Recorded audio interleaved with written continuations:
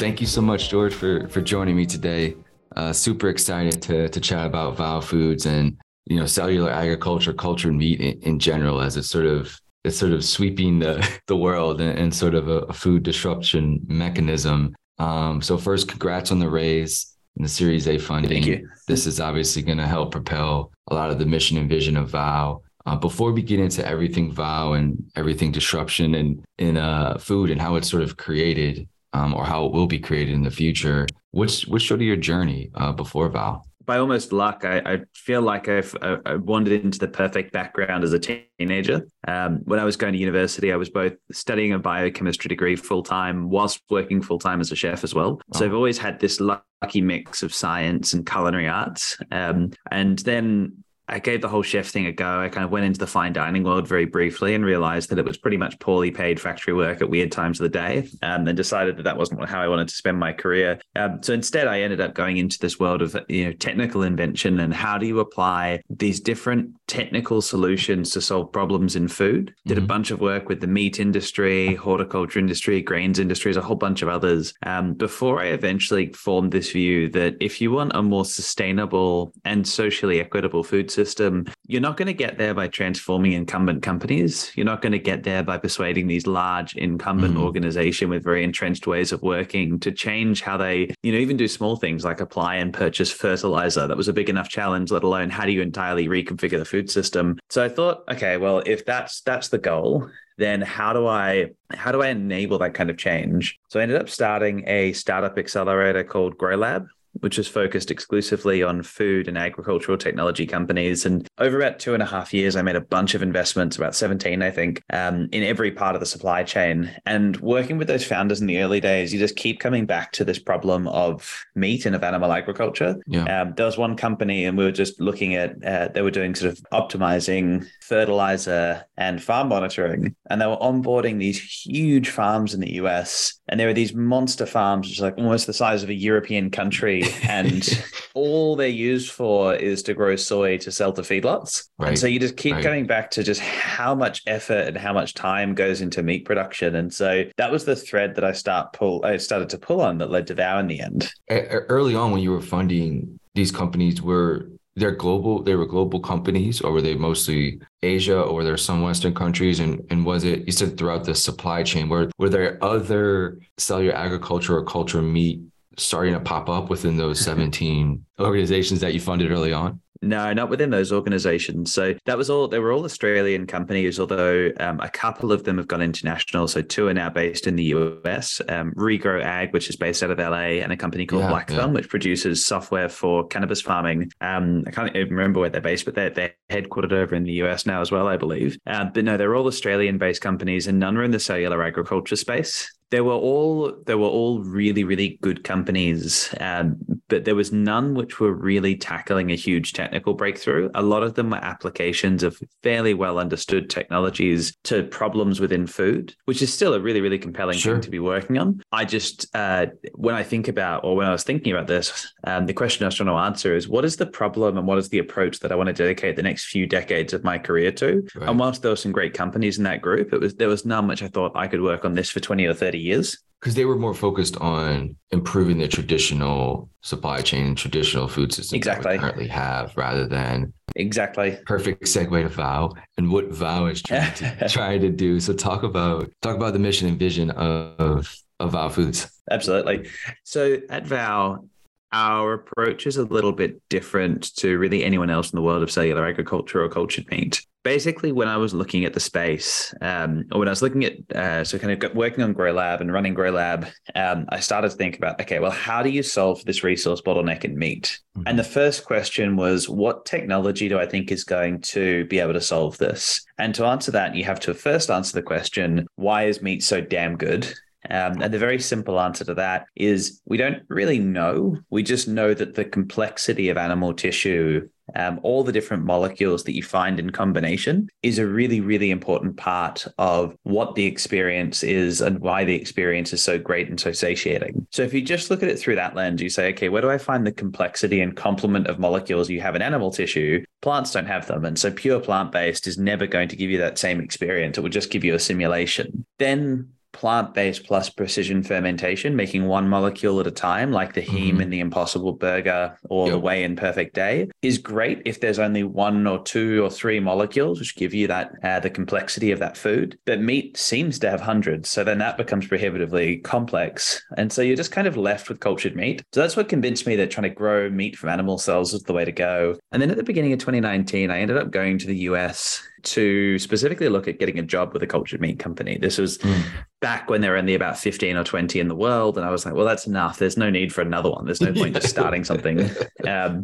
But I spoke to all these founders and they all had exactly the same view on how change happened, which was consumers already eat beef, chicken, or pork, or in one case, tuna, and one other case, salmon. If we can make that, then consumers will just switch over to what we produce. And I never really believed that was how change would happen in food. I don't believe, and I still don't, that you just make the same thing so it's identical and consumers will change to that. So our view and what we're working on and what we've always been working on is instead, how do we invent new types of meats that people that already love eating meat choose selfishly because they're a better either experience from a sensory perspective or offer other nutrition or functionality that animals can't. So really, we're just trying to tip the playing field in the favor of the new, more sustainable thing so that people like me that choose their food selfishly are choosing the sustainable option, not because of that characteristic, but because it's better for me. And so that's the underlying vision of how we think about this change in the food system. What we do about that is we make a whole bunch of different branded foods. We're already talking about and getting ready to launch our first one called Morsel. And that's going to be the first of many. Like Vow is ultimately a house of brands, kind of like a General Mills that invents a bunch of new types of meat. And the way we do that is we have a library of all these different cells from all these different species that we basically treat like ingredients that each have their own sensory properties, nutritional properties, functional properties, economic properties that we can then combine together with others or serve it by itself. And we sell those as brands. We don't sell them as animals. So we're not going out and saying, hey, this is beef, this is chicken, this is quail. We're going out and saying, hey, this is morsel, and this is the experience you can expect with it. This is the purpose that this is the reason it exists. It's not a replacement for what you already know. It's something new that's never existed before. And this is just the tip of the iceberg of a transformation in how we eat and how we think about protein. Because a lot of the other companies in the space, they are trying to do, like I spoke to a company just doing cultured chicken, right? Their focus is mainly on chicken, and then others obviously on meat, which is great because if you have so many people working on that, the byproduct of that is that the slaughterhouses really won't exist anymore. It's going to be a very long process, right? But this is sort of a byproduct of this transformation, is that there will be no harm in animals throughout the supply chain, which is like a massive deal, I think, to me, to others. Even though I still eat meat, I am still very conscious of the process that it takes to do so and very torn, and I think a lot of people think like that. And that's why I really like this space, because we can still partake in the things we like, but it's more of an appreciation of the animal rather than a slaughter of an animal to eat food, which is amazing. Yep. And I also talk to vegetarian friends, vegan friends, and I always ask them, because this still is a new product and a lot of people don't know about it. And I kind of explain, I'll mention it to them. I was like, hey, would you eat meat, if an animal was never harmed, right, in the process of it? And I think a lot of vegetarians would say yes, as I sort of explain the process to them about how it happens. They're very open to the idea because they are vegetarian because of, the systems, and it's sort of a personal stance. It's not necessarily that they don't like meat or want to eat it, but they make a conscious choice against the process of which it is made out of, right? And then there's vegans, a little different, right? I think they're a tougher crowd to maybe to get over to the side of eating cultured meat. But I do think that that is much needed in that space where we transform the slaughterhouse in just a traditional way food is made, because I think that is better for not only health-wise, where we can eliminate diseases essentially from food being made. And then obviously, the land, the regenerative aspects of land can now be reformed because we don't have these mass, farming practices. But I say that, and also there's a whole new world that could open up with things like Vow, totally new companies, totally new industries, because we don't have to harm animals. So theoretically eat lion, right? But in like a sustainable, natural way that's not harming the lion, right? And so forth and so on, which is so interesting because that just to me opens an entirely new world of interesting models. So I'll step back there and let you kind of come in and see if you have anything to add on top of that. Well, I think that thinking about meat as animals is a very old-fashioned way of looking at it. I mean, certainly you could grow lion, but almost what's the point? You don't know what a lion tastes like. Lion cells may be great to grow, but it's not actually a helpful heuristic. It doesn't tell us anything about the food that we're about to eat. And so instead of even thinking about animals, I think the far more exciting proposition is to say, well, we have this new manufacturing technology. What are the entirely new things that we can produce? Maybe it will use lion cells, but statistically speaking, it probably won't. There's about 10,000 different species of animals on this planet. Right. The odds of, beef, chicken, or pork, or even lion or elephant, or take your pick of any species that's well known, being the best to grow is not that high. It's far more likely that it's going to come from something that you haven't really heard of or don't really think about are going to be the workhorse cells, that are going to drive a lot of these industries and be the lowest cost options. Our first product specifically is quail, because we found quail cells, or in our experience, quail cells grew better than anything else that we've worked on. And so we ended up building a product and building a food around that, which is a really, really unexpected result that we never would have found or noticed unless we had removed this expectation of, hey, we can only go on animals that we know or we already talk about. And instead just said, let's just explore until we find something that works. And let's just build that capability and continuing to explore the animal kingdom from the cellular level. So how does it work now in sort of quail or any other species, right? How does the cell capture occur? So we start with an initial sample from an animal that mostly has been muscle. So a small sample of muscle. For regulatory reasons, these have all been actually taken from dead animals in abattoirs that are already in the food system, that we haven't taken live samples, and as unfortunate as that is. And in some cases coming from eggs as well, for egg-laying species. And then we have a whole series of processes that we go through to separate out specific cells that we want to grow, and then growing them, or then identifying the cells within that population, which are able to grow for a long time until we can produce enough to taste and analyze and characterize what that is as a food. And that's really, I was going to say all there is to it. It's just a matter of starting off with a large mixed population of cells and selecting down to the individuals in there, which are able to grow at a commercially relevant scale and ultimately a scale which will feed millions and then billions of people. So how much let's say not a single cell, but let's say cells from a single animal, how much cultured meat could that produce? Even so, the quail cell line that we're using, that's all derived from a single cell. We've probably produced 50 kilos or maybe more than that this year. And we haven't even scratched the surface of just the cells that we have banked from that single cell. So many hundreds or thousands or tens of thousands of tons before we get anywhere near the limits of what that cell is capable of producing. And that's just one cell from one animal. So there is an extraordinary ability to magnify from what an animal can produce. I believe and I suspect in the case of that cell line, it's going to be functionally immortal and we're going to be able to produce a functionally unlimited amount of food from it. And that is our goal. And that's what we target in the case of really all of the animals that we work on and all the cell lines that we work on, that it's one and done. And then we can produce more or less infinitely from it. So speaking from let's say, utopian perspective for a second, is that theoretically the slaughter of animals or the mass sort of slaughter of animals could end. Our land could be regenerative. We could have a revolution of land being sort of reborn again around the world because the destruction of it won't necessarily occur at the scale it is now. And then third, perhaps people could never die of starvation again because we'll have the ability to produce food at a really massive scale that can then feed the world in a lot of different ways than it perhaps can't now. My belief, and this is a personal belief only at the moment, it's yet to be proven out, is that some of these technologies we're seeing in biotech right now, things like cultured meat and precision fermentation, are going to usher in an age of abundance in food, the way that internet ushered in an age of abundance in information. If you think back 30 or 40 years ago to what your parents had, is they had a record collection with maybe 30 or 40 records if they were really into music. And that was all the music they could would have. And their friends who may have been rich and really, really into music may have had something 3 or 4 or 5 times that size. And now everyone, pretty much regardless of your level of wealth, has access to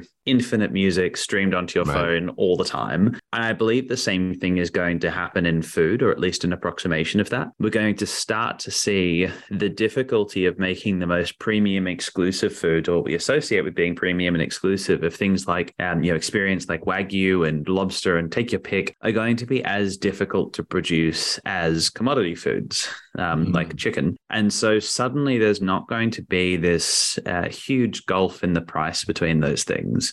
Right. And so then there isn't going to be a real separation or division or exclusivity on whether you're eating something which is a crustacean or something which is a land animal or a bird, because they're all able to be made in roughly the same way. The finest cheeses in the world, the finest wines in the world will be able to be built up kind of molecule by molecule. And the cost of doing that for anything is going to be roughly the same. And so it's going to create this abundance in food, both, I sincerely hope, reducing food insecurity all around the world, but also changing our relationship and our culture around food, because it's not going to have that huge variance in pricing. Let's real quick go down maybe not the opposite path, but anytime innovation happens in any space, there's sectors of society or there's traditional businesses that are sort of left behind, right? So let's just say, a farmer, right? Yep. How will they be affected by this? And how can they be affected in a negative way by this? I'm trying to sense that, as this moves forward, who's going to be left behind, or how can we prevent maybe people who have, this is their livelihood, right? And that disruption happen is very painful. So is there a way where that could be sort of prevented? So I've asked this question. I've thought about this a lot. And one of the really formative moments that built my relationship with the agriculture sector was extremely early on, when we were on a farm, maybe 4 hours south of where we live in Sydney, Australia, and collecting a biopsy from a kangaroo that was being collected on that farm that day. And we're sitting there having tea with this really very, very sweet farming family. That the mother of the family was an ethical Buddhist and was a staunch vegan that ran a beef farm, which is a really, really interesting philosophical conversation. Yeah. And we asked about, okay, well, we're trying to make meat, and how do you feel about that? And they went, oh, we're farmers. Farmers adapt. Farmers have always adapted to changing markets, changing preferences. And if you look at the data, that's absolutely true. The introduction of cars at the beginning of the last century completely changed the demand for horses for transport. And if you look at the production of something like oats in the US, it has fallen precipitously, or it fell precipitously for many, many decades after that. It went from either the largest or one of the largest crops to a crop that was essentially a niche. And the same thing is going to happen with some of the things that are farmed now. Farms are very adaptive. Farmers are very adaptive. They produce what the market demands, and there will be a demand for a lot of farmed goods. Certainly things like vegetables. We require sugar feedstocks, which are going to be coming from green plants growing in fields as well. And the farmers that are producing those will adapt, as they always have, to changing market conditions and produce less of what doesn't make money and more of what does. But in the same way that horses still kick around for leisure, you see them in places like the big parks in any city, like Central Park in New York always has those weird horse and carriage things. You see them in horse racing, and you see very wealthy people choosing to ride horses for that sense of tradition and prestige that comes with a really, really costly and exclusive pursuit like that, because it doesn't make sense. It's not the most efficient, but it has this history and this heritage, which is attractive. I suspect farms that produce high quality, sustainable and ethical meat are still going to exist 50 or 100 years from now. But the vast majority of exactly. Yeah. Part of that is going to be how you treat the animals. Is if you look at horses for leisure, those animals are treated extremely well, in a way that horses for transport were not treated 100 and 120 years ago. They were treated extremely poorly. And I think we'll see a similar thing there. The idea of hand massage Wagyu beef, the idea of these sort of exclusive experiences are still going to exist in 100 years, but they're just not going to be mainstream. They're going to be a way for people that hark back to the era that we're in now to show that they're able to afford that and they're able to have those experiences. I love that idea, because I've always looked at it where, meat should be a luxury rather than a commodity. And that's where I think we absolutely got lost, is is the commoditization of chicken, of beef, of all this. And if we can turn that on its head, where that becomes, hey, once a month I only eat this, right? Or once a year you really have that, like, Yep.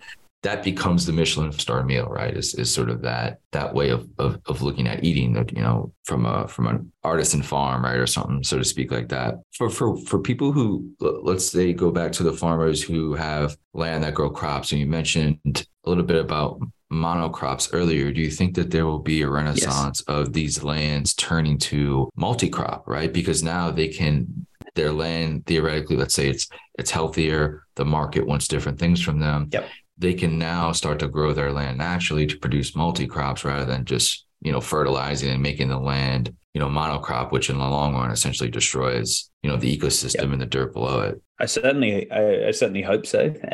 Part of the reason, or another part of the reason why I'm quite bearish on plant-based meat is it's so reliant on those industrial monocropping systems. And I don't think that's something we necessarily want to take to the future with us. And so my hope is, as markets change, there will be an increasingly strong incentive to diversify those farms and to produce multiple smaller niche crops. I have a friend of mine who lives up north in Australia, and he's been working on something that's called a food forest, where it's a tropical, he lives in the tropics, and he's planting this almost semi-natural forest, which has all of these edible plants at kind of ground cover level, mid-story, and canopy level. And so it's this almost like crafting a forest that's all edible. And it has this wonderful effect where these plants support one another. And so you end up with far more productivity that comes out of one of these food forests than you would planting all of these things separately. And so I hope, especially as we end up with increasingly advanced automation, that mixed cropping as opposed to monocropping, operated with fairly simple mechanics, is going to become not only a viable alternative,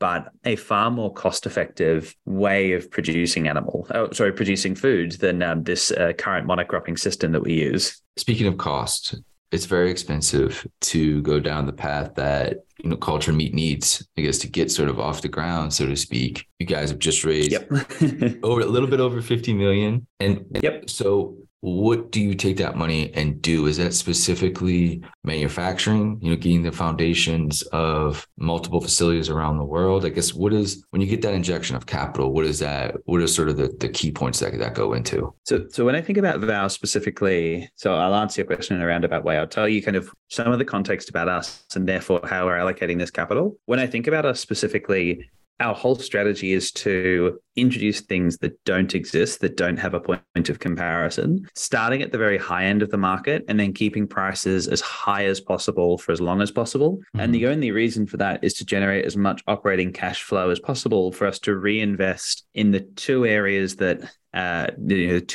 give us the best opportunity to learn and ultimately build a moat to continue to have that margin to be able to grow the company to the point of being the largest food company on the planet. And those two areas are the cycle of technical product development. So going from something that's on a lab bench into a factory, into market, and learning what experiences consumers want, and then building the branding and storytelling capability to be able to introduce these products to consumers, build a following for many different products and many different brands in our house of brands, and then scale those up over time. And so when it comes to deploying this capital, there's really three aims. The first one is build our first commercial product line with Morsel, which is a very important one. And that requires us to build out factory capacity like we already have with Factory One, which is operating now, get regulatory approval, have the right partnerships to come to market in places like Singapore and Australia and the US as we get approval in each of those markets. The second one is investing in increased scale and cost reduction. So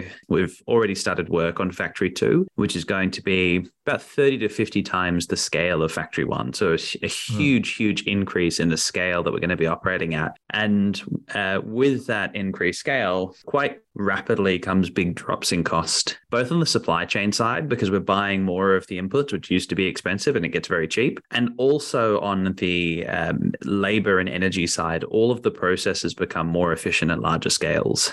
And so building up that scale, reducing our costs, and lots of R&D to improve the process reliability and all the things that drive that cost down. And then the third one is continuing to build out that platform to take in any cell to make ultimately any food you can dream up, any combination of flavor, nutrition, texture, functional properties. And that requires a lot of continued investment in our software and data platform that we call Ranger, into our automation hardware. And so, in fact, just today we're installing by far our most sophisticated automated workflow yet, which was very exciting, as well as into some of the software development and data science that will back that up and allow all of that to work faster so that we can literally just dream up any experience we want and be able to deliver on it technically. That's amazing. Well, that also gives you the ability, I mean, if you want, right? I guess it depends on if you want to do sort of go down strictly B2C. I believe General Mills is just B2C. I don't know if they That's do right. sort of, yeah. So, but they're essentially all. And so that's the main focus, right? Not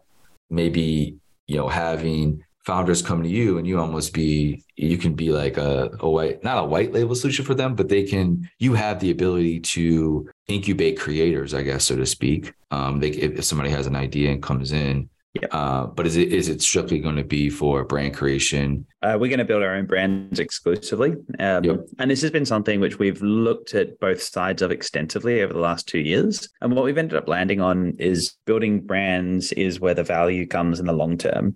Yeah. And the reason for that is I just don't believe there's going to be a technological advantage for very long as cultured meat shifts from something right now, which is very, very sci-fi and very on the limits of what we can conceive as being possible. Over the next couple of years, as products come to market, it's going to become commonplace. And suddenly there's going to be 10 companies that can do what you're talking about, where you do just go up and you're buying either capacity or white labeled products. When I think about that, when I think about this looking through the lens of history, is something like Cheerios or even some of the Puff cereal. Those cereals had a technical advantage when they launched, and they haven't had a technical advantage in 7-8 decades. But we still know what a Cheerio is because they invested that effort. They invested the capital in building that brand, and that brand is recognizable nearly a century on. And so that's the purpose for us going B2C. That's the purpose for us building this presence and these products and these brands.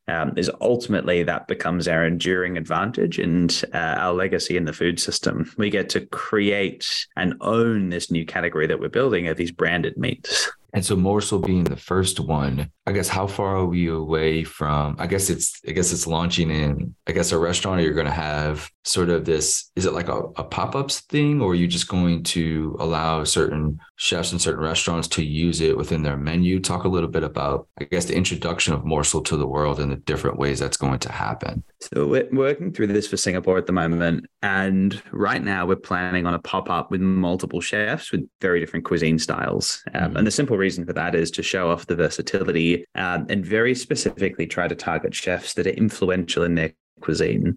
That said, Australia and the US launch may end up looking quite different. All I can say for certain is first up, the experience will be in food service to make sure that every mouthful of morsel that people are having is cooked perfectly and gives a really, really wonderful food experience. That's all that I can say with confidence. Beyond that, we have a lot to learn with our Singapore launch, and we'll then apply those learnings in places like Australia and the US to make sure that every single person that tries morsel is able to fall in love with it and is able to share that story and feel like they're the pioneer in the food system that they really are. We mentioned Singapore a couple of times and maybe some regulatory hurdles globally around the world. I guess, where are we at globally when you talk to whether it's US regulation versus European versus, I guess, Singapore is sort of the first to, for lack of a better term, legalize the ability to sell to consumers in a way. I'm not sure how to depict it, but where are we at regulatory globally? And I guess, what are some of the hurdles that the industry faces at that level? So it's funny. I've been to so many conferences with cultured meat founders blaming regulators for them not being on market.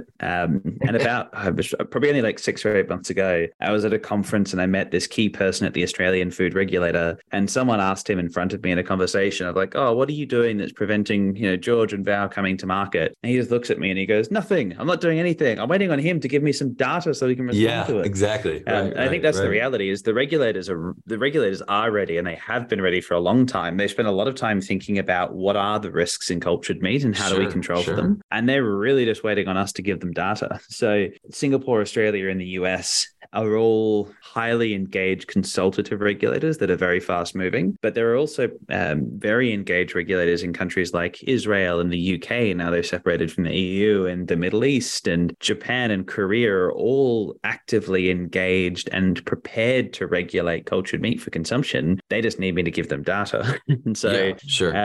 it's there really aren't any blockers. It's been quite I suppose pleasantly surprising how forward thinking and engaged the regulators have been long before companies are ready to commercialize. And the data that they want is the interaction it has with the human body or the process in which it is made. And they want to see what the cell produces. It's a bit of both. Yeah. So essentially what the regulators are looking for is they're looking for us to make a risk assessment on where are the risks in this product, the same way they are with any food product that doesn't have an existing established food standard. And then they're looking at that risk assessment and all of the processes we use to control it as a way of determining, have we identified a sufficient range of risks, and do we have sufficiently controlled processes to prevent those risks manifesting? And that's really, in the simplest terms, what they're looking for from us. Actually putting that together is a fairly complex effort, but conceptually they're not looking for anything groundbreaking. They're looking for an understanding of how we view these products, and because they're cells from animals and very similar end products. If you grow quail cells, you end up with a very, very similar end product to quail. They're trying to understand, is it similar enough to view it in the same risk category as that? Right. And then if so, what are the new risks posed by your production process and how do you manage those?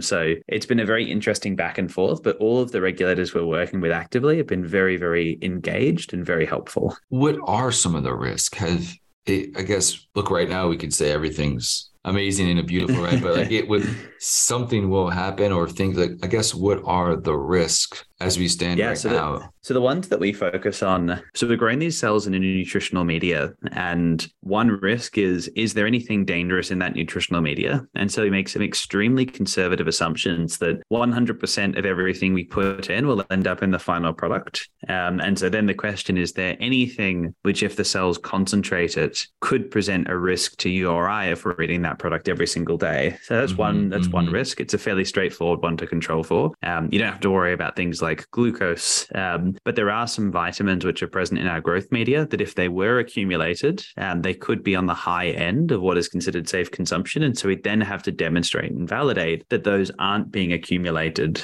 and aren't going to cause a hazard. Another one is just like, are the cells changing? Are they staying the same, or are they changing? Are they becoming allergenic? Could they, trigger a shellfish allergy if you grow them for too long? Does their metabolism change and they produce something which could be harmful? And so those are all things that we both have to test for ahead of production, and then also have ways of monitoring and validating that in production. I'm trying to think if there's any other major ones. Allergies are definitely one that food regulators are concerned about. Thinking about that. And so what they're interested in is actually allergies in the case of fish and shellfish, marine toxins as well. Are there any things that are not normally found in the tissue but could be found because of the production method? And so there's multiple ways that we test for allergenicity, and then multiple ways that we monitor for that in ongoing production as well. So there's a pretty clear set of things which could cause harm. And we have very, very clear ways of monitoring, measuring, and validating those things in production to ensure that they don't cause harm. We mentioned allergies, and let's just say somebody has a seafood allergy. I guess it is the process of making cultured seafood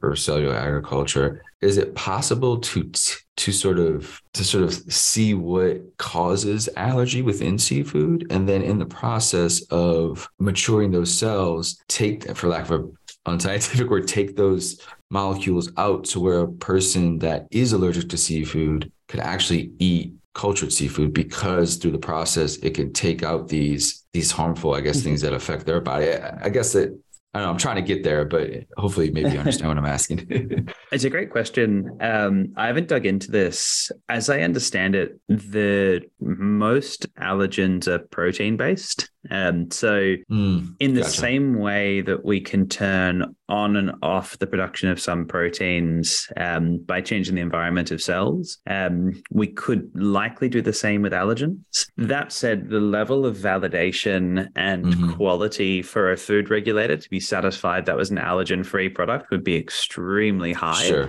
Sure. And so I suspect we'd probably, if we were able to do it, it probably would take some years until that could land on the label, just because of the very high consequence of that risk. Yeah. If it's something which could cause anaphylaxis, you want to be damn sure you're turning it off 100% of the time or eliminating it 100% of the time. Final question would be, just as you go down this journey, like you said early on, what do you want to spend the next couple of decades of your life working on, right? Which is obviously a chunk of anyone's life, right? But let's say over the next, 3 to 5 years, what are some of the successes that you want to see occur specifically for Vow? There's some very simple ones. One is we have food out there, which people are eating and enjoying. Another is that we're starting to see these green shoots of a cultural movement, thinking about meat as something new and different. That's something personally I'm very excited about and very motivated to work toward. Another category for us is just seeing manufacturing up and running across a few different continents. As Factory 1 and 2 for us are in Australia. I hope Factory 3 will be somewhere like Singapore. Factory 4 will be in the US. Factory 5 will be in the Middle East or Europe. And we'll start to see this global network of manufacturing serving customers all over the world. And of course, the regulation to go with that. So if we're feeding people all over the world, we're seeing these green shoots of a cultural movement towards thinking about meat as things that are different to animals, then I think it would have been a very, very successful few years for us. Amazing, my man. Well, thank you so much for taking the time,